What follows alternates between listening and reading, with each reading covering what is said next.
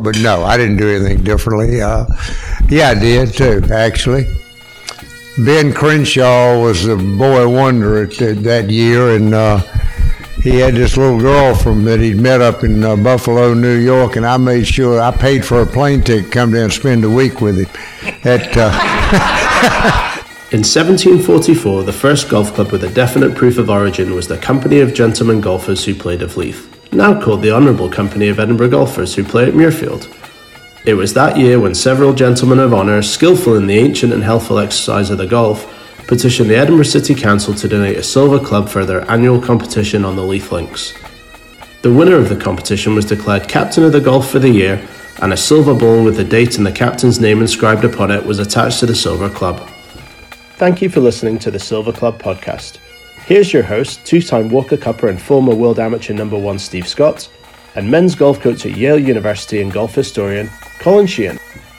And welcome back to another Silver Club podcast. This is episode number 12. We have Vinny Giles on deck waiting to tell you lots of great stories about his days playing in the U.S. Open and his U.S. Amateur Championship in 1972. He's got wonderful stories. You're not going to want to miss that. But first of all, I've got to say on my co-host, Colin Sheehan, we're missing him right now. He is out in California with two of his individual players from Yale University. They are out at the Stanford Golf Course right now. Round one just finished up out there in the NCAA Regional. He's out there supporting his two players, senior captain James Nicklaus and junior Teddy Zisner, who are out there competing and trying to make their way individually to the NCAA Championship. Round one is in the books. They didn't quite play the round that they wanted to, slipped back a little bit, but they have two more rounds to go, both about 3 over par in that. Stanford, as a team, is leading out there on their home track, so pretty nice thing for the Cardinal out there. So we're missing you, Colin, and I know you'll be back really soon, right after your season is over. You've been so busy this last month and a half. Good luck out there to all your players. So I know you're not going to sit and want to listen to me all day, so I'm just going to rattle off a couple things, and then we're going to get to Vinny. But the PGA Championship is this week, and it holds a fondness in my heart because I am a PGA member, been a PGA member since 2007, and it's just it's a wonderful profession. We get to interact with so many great people, the youth of the game. We just get the chance to enthuse our membership and the people that we interact with each and every day as a PGA professional. And we've got 20 PGA professionals, count them, in the PGA Championship field. And I've got to give a big shout out to 3 of them in particular. Rod Perry from Florida, Rob Labritz, and Danny Balin from the Mets section in New York. And I'm going to isolate Rob and Danny for a little bit. They've played the New York State Open at Bethpage Black many, many times. Both are New York State Open champions on the Black. They know that golf course about as good as anybody, certainly better than the pros that are playing it. So I've got to give them an odds-on chance, not only make the cut, but have a really nice finish this week. I know it's going to be chilly up there in New York. I know it's going to be, the golf course is going to be a little wet. They received quite a bit of rain in the last 24, 48 hours in the spring up there. Maybe not ideal for firm and fast golf course, but I've got to give a shout out to all 3 of those pros. Rob Labritz, incidentally, has been given the honor to hit the very first tee shot on Thursday morning in the championship off the first tee, 6:45 a.m. So check that out. Congratulations to all 20 PGA professionals who made it through a PGA Professional Championship recently held at Belfair in South Carolina near Hilton Head. And, I have to say I was in that field. Sadly, I missed the 36-hole cut by 1 shot, rinsed a couple balls on day 2, and led to a score a little higher than I wanted. But I was playing pretty well, and, it just didn't work. But had a nice consolation prize later that week. I ended up playing in the Wells Fargo Championship at Quail Hollow on a behemoth of a golf course, very similar to Bethpage Black. And Quail Hollow was a wonderful test in amazing, immaculate shape, but just too much of a golf course for me at over 7,500 yards in length. I only average about 290 off the tee, and I'm getting lapped by about the entire field. So anyway, it was a struggle. Shot 75, 77. It felt a little better than that, but when you're hitting 4, 5, and 6 iron into half the greens, it becomes a really difficult test to try to score. But I learned a tremendous amount about it. I certainly learned you have to be a long bomber out there on the tour, at least on that golf course. The greens on tour are absolutely concrete. When they can make them firm, they make them firm. I hit a 7 iron from the rough, got a little bit of a jumper, landed on the front of the green, flew about 180 yards up the hill, and hits the front of the green and rolls about 40 yards over the green, about 10 yards over the green, but 40 yards from where it hit.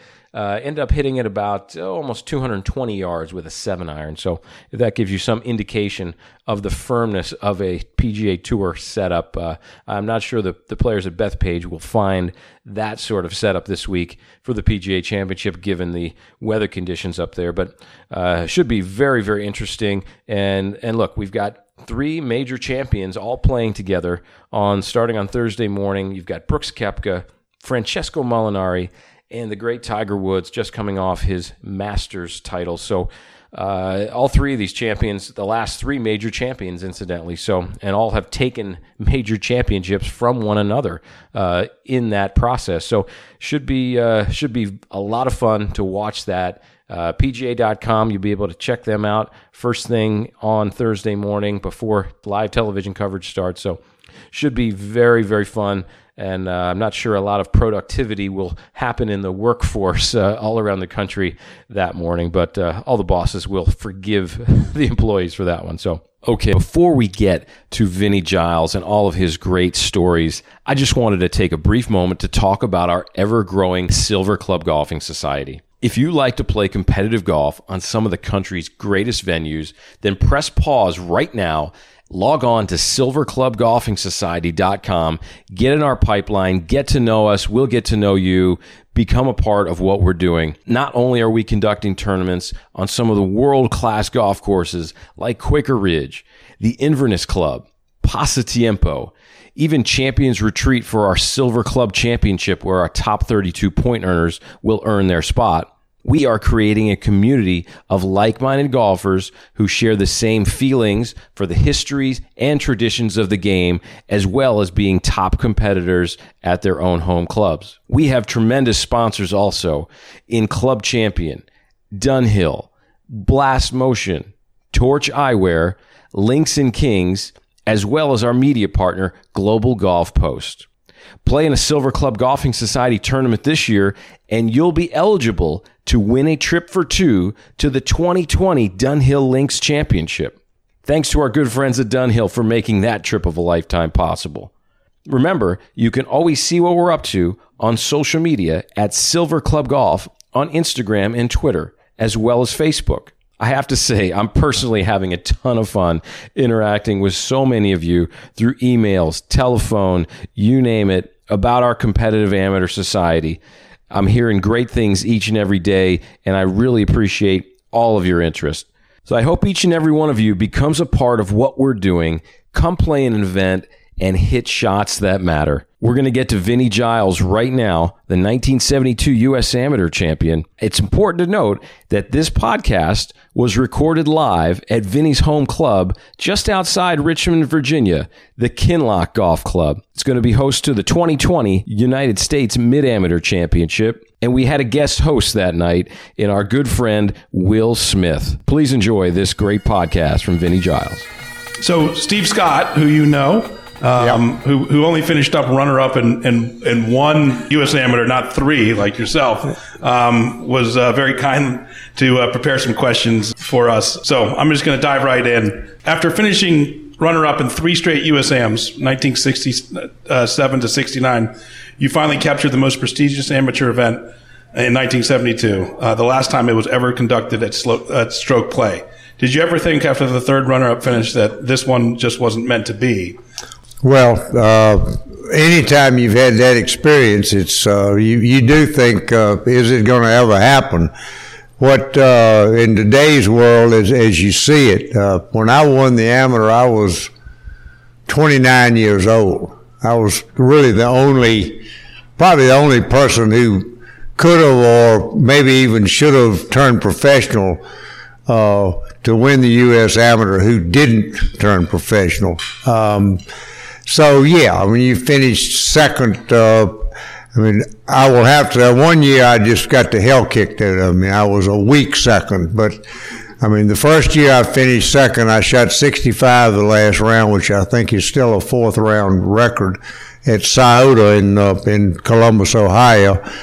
And Bruce Fleischer won the golf tournament and thought he had a 4-shot lead with 4 holes to play.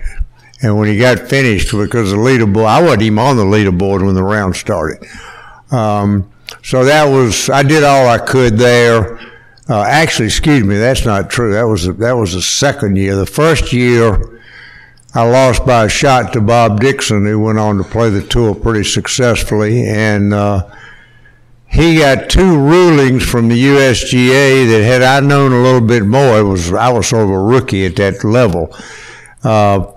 I think might have changed things. So yeah, you start to wonder. I mean, you've come as close as you can. I finished, the next year I finished 6th, and the year after that I finished 3rd. So, I had that kind of run. But at 29, with the college kids dominating the game, yeah, you wonder if it really, it's going to happen. So very fortunate that it did. Did you do anything different in 72 to get ready, or was it just keep plugging away? No, I was in law school the first 3 years that I finished second. So, I mean, I had a job in the summer, but it wasn't a real job.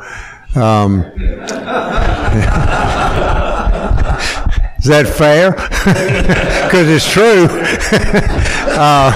So no, I mean in '72 I had a full-time job and I wasn't playing nearly as much competitive golf. August was always good for me because I played in 2 or 3 events in August. So by the time the amateur came around, I had been playing a lot of golf and hitting a lot of balls, so I should have been fairly sharp. But no, I didn't do anything differently. Yeah, I did too, actually.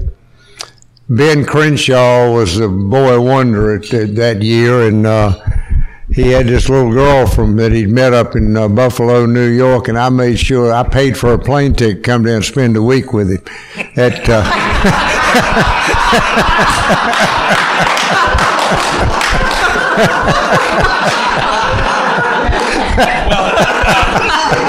Vinny, my next question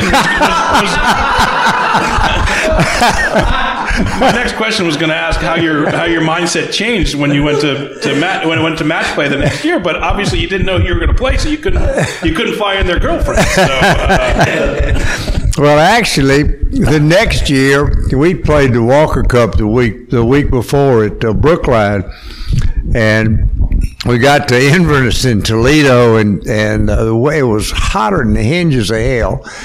And we'd been playing 36 holes a day for about 5 straight days. I got to the semifinals, and I played Craig Stadler in the semifinals, and he was trying as hard as he could to let me get back in the match. And my legs were so dead that I told my wife on about the 15th hole, I said, they won't work. I said, he's trying to put me back in the game, and I can't do anything about it. And he beat me, I think, on the 17th hole and went on to win that year. But no, you're right. I didn't. He didn't have a girlfriend anyway.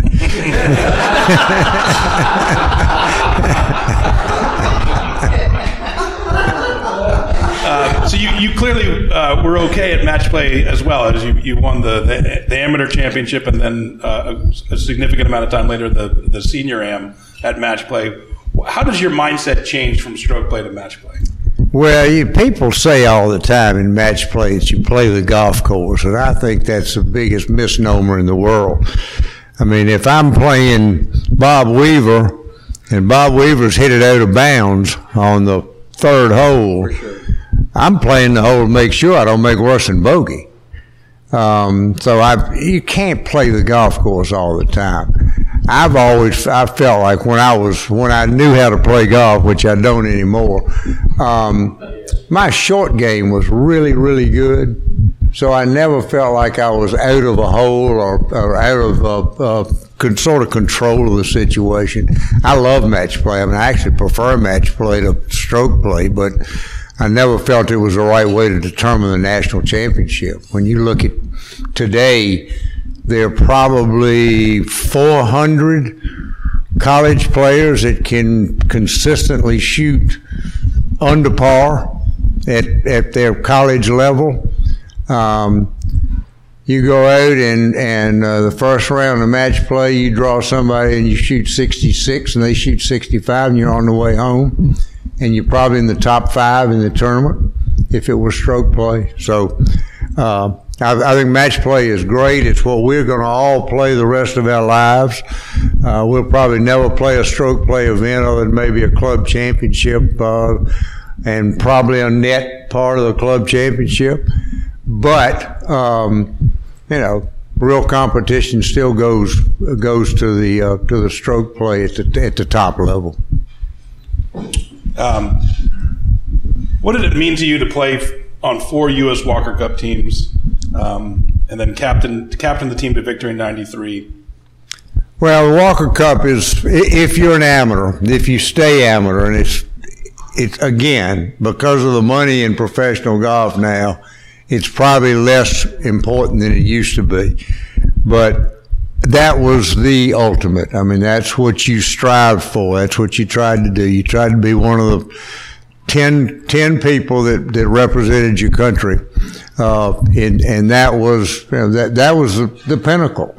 I mean, I'll never forget, I guess the most nervous I ever was standing on the first tee in golf was my first Masters, which was 1968. The second most nervous I ever was standing on the first tee at Milwaukee Country Club to be the first person to hit a ball for the United States in the Walker Cup. I mean, the flag goes up, the national anthem's played, the whole 9 yards, and we're playing alternate shot. And Steve Melnick was my partner. He had won the U.S. Amateur. In fact, he won the U.S. Amateur the week after. I finished second to him at the Amateur that year at Oakmont. And I proceeded to hit the ugliest snap hook you ever saw. That ball went out there and went whoosh. And we were way up on top of a hill, and you had to walk down under the hill to get down to the first fairway.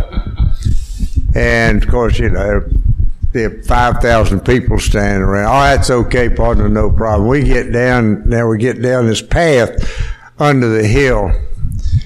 You son of a bitch.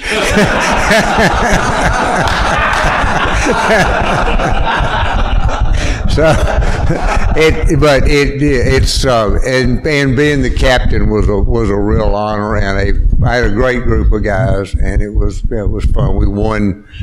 I think actually we have the largest margin of victory still in the history of the matches. So who was on that team? We had a bunch of mid-ams, and not a whole lot of guys that went on to do very well. Danny Yates, John Harris, Jay Sigel, and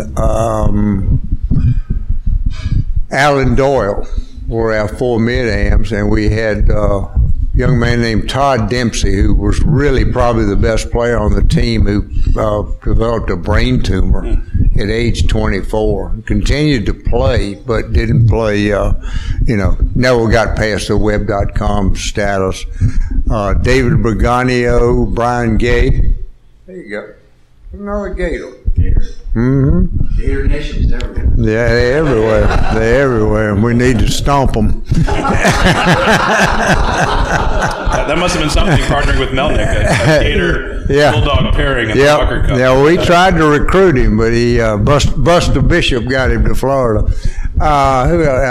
Justin Leonard, who was probably on record the best. I said Bergani. I can't even think about that thing. I got 8 out of 10. That's pretty good for me. Good. What was more fun for you, captaining or playing? Playing. Yeah, no question.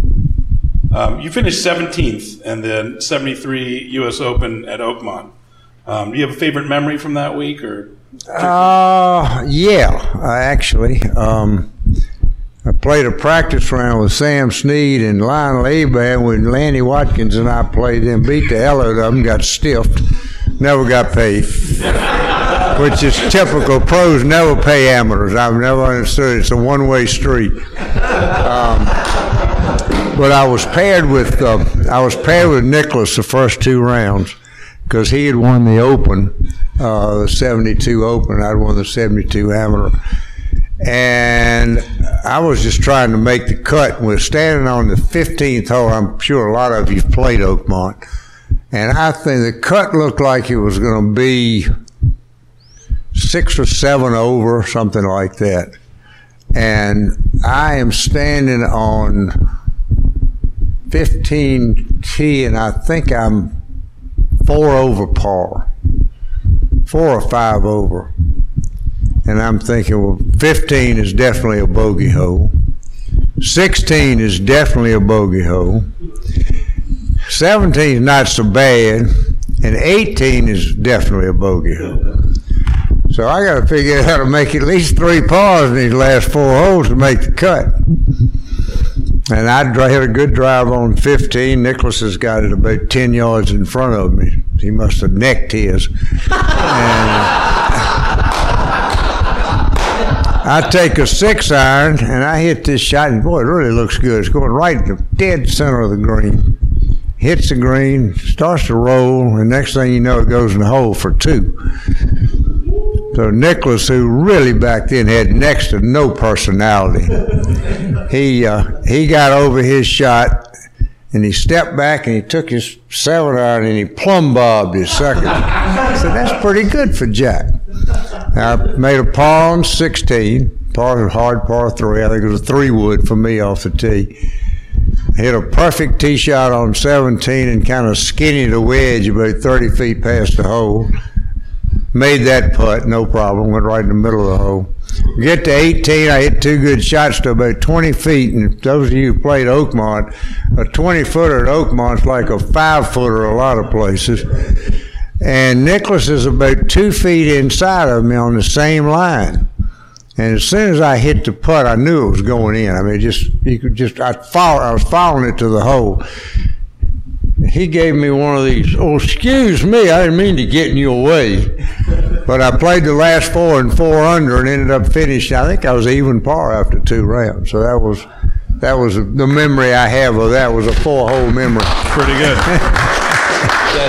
Is that the event when you had a hole-in-one on 17? No, that was in the Stanley Druckenmiller SWAT. That's a better time. Yeah, well, Probably won more money. It was worth a whole lot more money. You're damn right it was. You played at 9 Masters. Do you have a favorite memory from Augusta? Again, first year I played, I was in law school. I had played virtually no golf since probably October. And we had classes at the University of Virginia on Saturdays. So I told my wife, I said, she was going to come down later. And I said, I'm going to go down, as soon as class is over, I'm going to pack the car, and I'm walking right out of the class and going right to Augusta. So Thursday morning, I woke up about 6 o'clock, and I said, I can't stand any longer, I'm out of here. And I packed my car up and took off Thursday morning. I had not talked to any of my professors, but somebody had talked to them for me, so it still wasn't it was pretty frosty. And I got down there and played 36 holes. I played 18 Thursday. I got there fast enough to play it Thursday. We played round and round. I mean, we must have played 1,000,000 holes of golf. And the first round, I start off, and as I said, it's the most nervous I think I've ever been in my life. And first hole, I said, well, I'm not going anywhere near that bunker. I'm going to take it to the left. I hit it to the left, and I back then the trees were only about that high. And I've got a 5-iron shot to the green. Now, so I'm pretty pumped up. I think I'll hit 6-iron. I barely got it over the front bunker, about 30 feet, and right in the hole. No problem. 3. I go around to the 5th hole, and I hit a skanky iron shot. And then that little, those of you who've been there, that little bowl in front, pins up over the other side of the bowl. I got about a 50-footer. Goes right in the hole. Hit a lady in the head on 6. I pulled my tee shot. And I went over and did my apologies and what have you, and I go over to hit my little pitch shot, and there's blood on the ball. That's nice. So anyway, I got that one up and down. Made another birdie at 8, par 9. So I'm 3 under par. And I'm feeling pretty good now. I think, man, this is really fun. They used to have announcers on 9 and 18 green, for those of you that went there long enough ago, and they had a red coat on. This man was from down in Waycross, Georgia. His name was Leo Beckman, and I knew Mr. Beckman. He was a golf pro down there. And as I'm walking off the green, very timidly, he announces to the crowd, leading the Masters at this moment, a young amateur from Virginia. And I went, oh, God. I hit 8 greens and a fringe on the back 9 and shot 2 over. I had 19 putts. But that was, and I played well the rest of the week. In fact, one other fun story, I was playing with Dave Marr the last round. He was one of the nicest guys in the world. And I think we were only 4 shots out of the lead going into Sunday. And I birdied the first 2 holes. I made a birdie on the second hole out of the creek down in the woods to the left. And I'm thinking, oh, that's pretty good. So these guys are probably choking, and I got to go back to law school tonight, so I got no pressure on me. Well, that's the year DiVincenzo signed the wrong scorecard. And but he started out, he holed his second shot on the first hole for a 2. He birdied 2 and he birdied 3. He went to from 4 under to 8 under. I think Bruce Devlin went from 5 under to 8 under the first 3 holes. When I walked down to 6 and looked at the leaderboard, I said, shoot, I'm playing over my head and I'm going backwards. And but I hit it over in the trees to the left on 7, and we were waiting pretty much on every hole. And I'm trying to figure out how to weave it through the trees and get it up in the front bunker where maybe I can make a par. And Dave Marr walks over to me and said, what are you doing? I said, I'm trying to figure out how to get it in that bunker. He said, you see it green up there? I said, yeah. He said, there are 5,000 people behind that green. They can't all move. Just take a 3-iron, hit it as hard as you can, because it's going to hit somebody.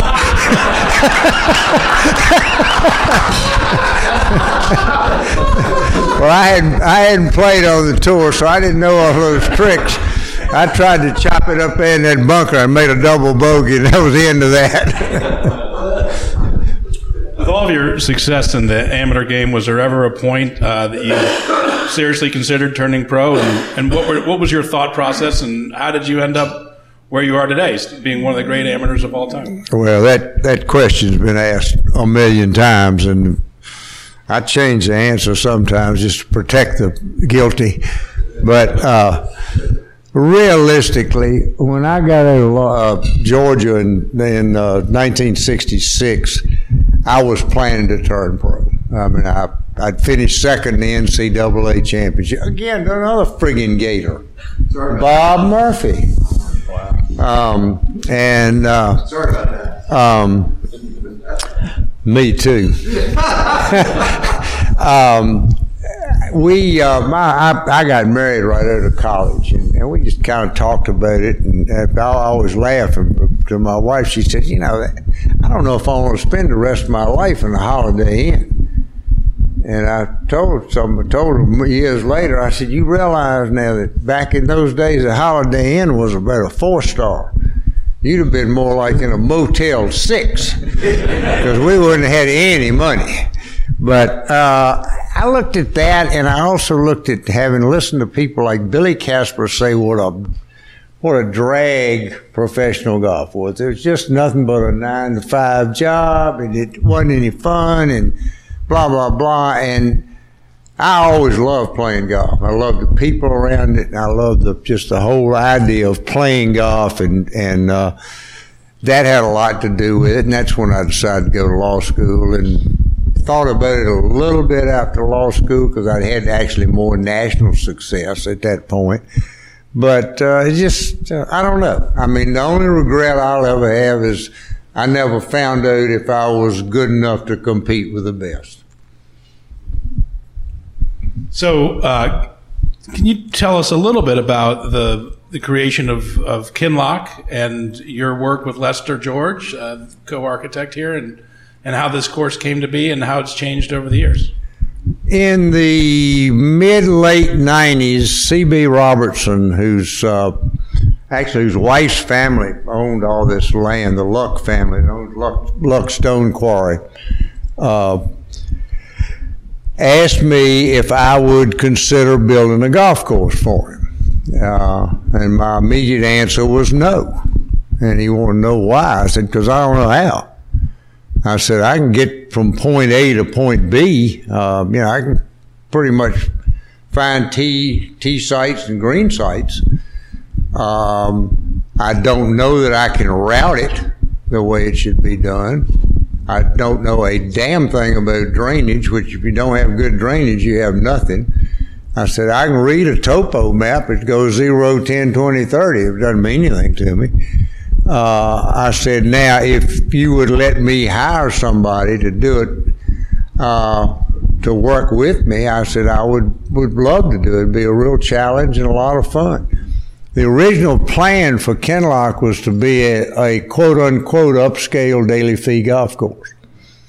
Bermuda grass, upscale in Richmond. I mean, there are a couple of courses that are trying to charge more, but for the most part, upscale daily fee in Richmond's $50 market, give or take. I came out when he agreed. That's when I brought in Lester. It was a low budget operation initially, and we cleared, and as you can see, tremendously wide corridors. I mean, we cleared it as a daily fee golf course with the idea that you create wide corridors, you don't hunt for a lot of golf balls, you get people around more. If you got 4 more starting times a day times 50, you got $200 a group. Pretty simple math. The math's not complicated. I came out one Sunday morning by myself and actually started on what is now 10th tee. And I walked the entire clearing lines. And I came back, and I was even though I'd been helping the clearing, I'd been pulling the center lines, I'd been doing all that stuff, I was really shocked by what I found. For those of you who probably don't know it, we moved very little dirt out here. We moved less than 200,000 yards of dirt. So, I mean, you know Will better than I. They're moving 2 million. Tom Fazio won't do a course for moving less than 1 million yards. And here was this piece of property, and it was spectacular, and it had great movement to it. And I went to Mr. Robertson, and I said, would you consider not a very smart financial move? And he said, what is that? I said, making it a golf club. Just pure golf, just golf. And he said, why? And I told him why. I said, you got something that's, in this proximity to a major metropolitan area, you're not going to find this sort of land anymore. And that's how we converted to what Kinloch is today, and it is bent grass because we said we've got to make a statement in order to try to get people to join a golf club with no other real amenities, no swimming, no tennis, no family, no this, that, and the other thing. We've got to do something unique, and that's really how the concept came about. Fortunately, I think for the Robertson family, Julia, you can attest to it better than anybody. They did very well with their real estate around Kinloch. So it's worked, I think, for everybody. And Lester's very talented, very good at getting. I had a governor on him on certain things. I had some input and I had some veto power, but for the most part, the routing is really his. I mean, I'd say 85% of what you see today is pretty close to the original routing, other than some of the tees we've added, et cetera. And the drainage, I mean, I think he's as good as anybody in the business with drainage. And so it was a lot of fun. It really was. Probably one of the most fun things I've ever done in my life was watching this thing come from just a great big forest to what it is today. Kinloch hosted the 2011 U.S. Senior Am, and you'll be hosting the U.S. Mid Am next year. How important is it for you and the club to host these USGA national championships? I'm not a good person to ask, quite honestly. I thought the senior amateur was great because it was 2011. We'd been here open for 10 years. I thought it was the right demographic, the right group of people to bring in to see Kinloch, hopefully to spread some goodwill, et cetera. I don't think the club needs it. I don't think it's publicity that helps grow the membership. We're not trying to, reinvent the wheel, et cetera. The Mid-Am, to be honest, I had nothing to do with the final decision to have it or not to have it. I would have probably voted against it, because you've got 280 fairly young players who will absolutely just tear your practice facilities to hell. It'll take us a full season to recover the divots in our short game area and on our practice tees. It'll be nice for them to see a club and have that experience, but again, I don't think we need it. So it's a nice tribute, I guess. Plus, if you understand how the USGA works, they want you to raise all the money, they want you to do all the work, and they just show up, come have a cocktail. So I'm not a big fan of the way they operate. You just referenced the practice facilities. It's one of the obviously with the first things that people see when they come and start to sort of experience the golf here. How important to you was building a great practice facility, and was there anything that was modeled after, or was it how did it come about? I would really say that more than my input, it was really somewhat of Lester's creation. I think it's critical today because, again, I don't know how a lot of you all feel, but I think people really enjoy practicing now. If you've got some pretty golf balls and you got some pretty grass and you got a nice, pretty day, it's a great way to spend an hour or two. Things have changed. I mean, when I was a kid growing up in caddying, there wasn't a practice tee. My father and his buddies might walk over to the edge of the first tee and hit 3 old balls off in the woods, and then they teed off. But today, I think it's important, and we've got a really good teaching program. So people encouraged to practice, and the facility the better the facility, the more people are going to use it. And I think it's very, very important today. You created a very successful professional golf management firm, Pros Inc. In dealing with tour pros you represented and seeing the tour life through their eyes, how many times did you go home at night and thank your lucky stars you weren't out there full time? God, not many. It's a full-time babysitting job. It's changed. It's really changed a lot. We started our company in 1973.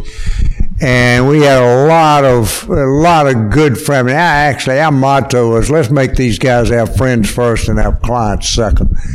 And Gary Koch, I keep coming back to more than anybody, another Gator, is one of my closest friends today. I mean, I still do his TV contract, even though I'm no longer in the business. Well, there's great loyalty. I mean, Tom Kite, Gary Koch, Lanny Watkins, etc. I mean, they were clients from day one, and they were clients when I walked away. It was just a whole different feeling. Today, it is almost like the basketball and football agents. I mean, it's cutthroat. Somebody will stab you in the back. The players are looking for who's got the best deal. He wants 18%. He'll do 12. I'll go with the guy with 12. Well, first of all, they don't realize 18 is 9 after taxes. And secondly, they don't realize that the 12% guy is probably not as good as the 18% guy. But it's really become all about them, and it's money. It's just pure and simply money. I've been a little bit facetious, Will. I enjoyed the hell out of the business for most of the time. We sold our business in 1999, and it never was the same, but I knew that going in. I mean, when you're working for somebody else, it's not going to be the same. And they left us alone for about 3 years, and then they had to get bigger.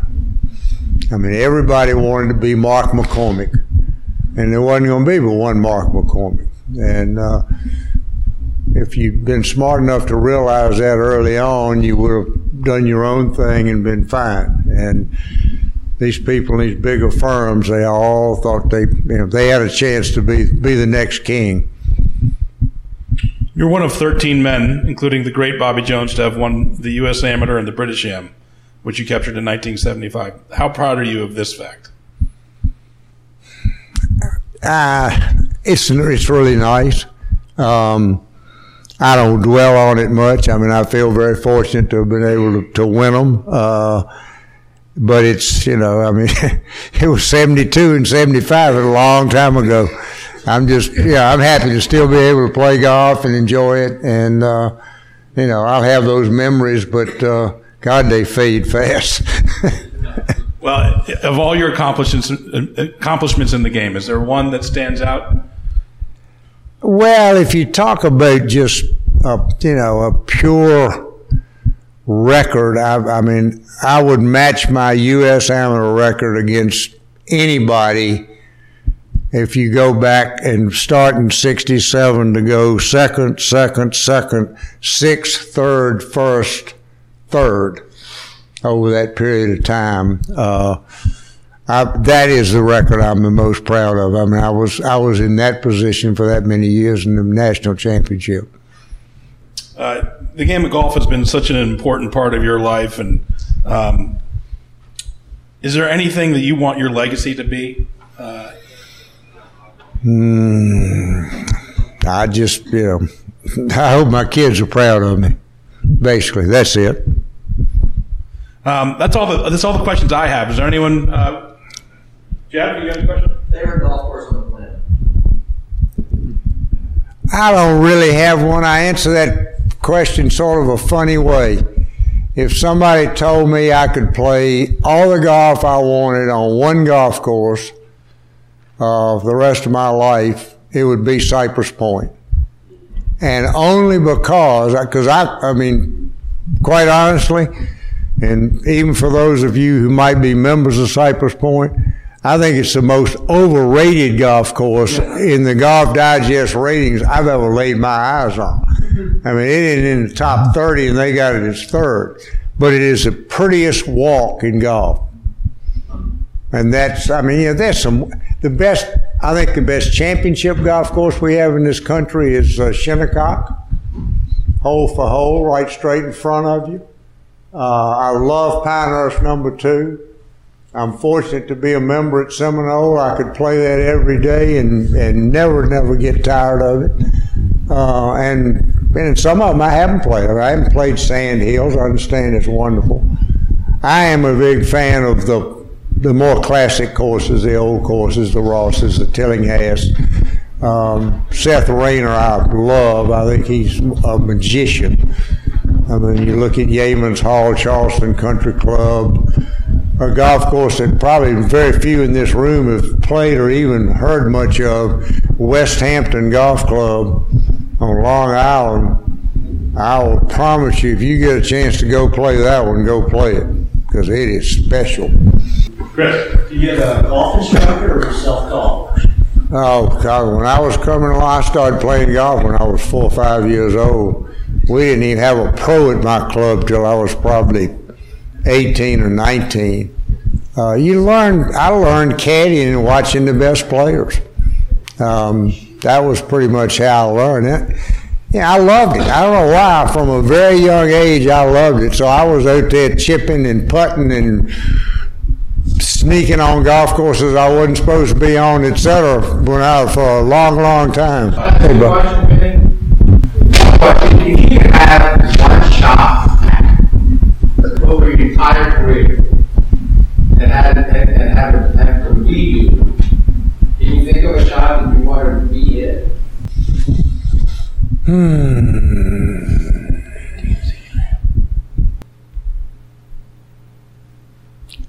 No, I can't think of one. That hook I hit in the lake on 18 here in the senior amateur. I'd like to have that one back. I was going there. How about the law fire? You and I talked about this. Did they make a mistake in banning the law fire?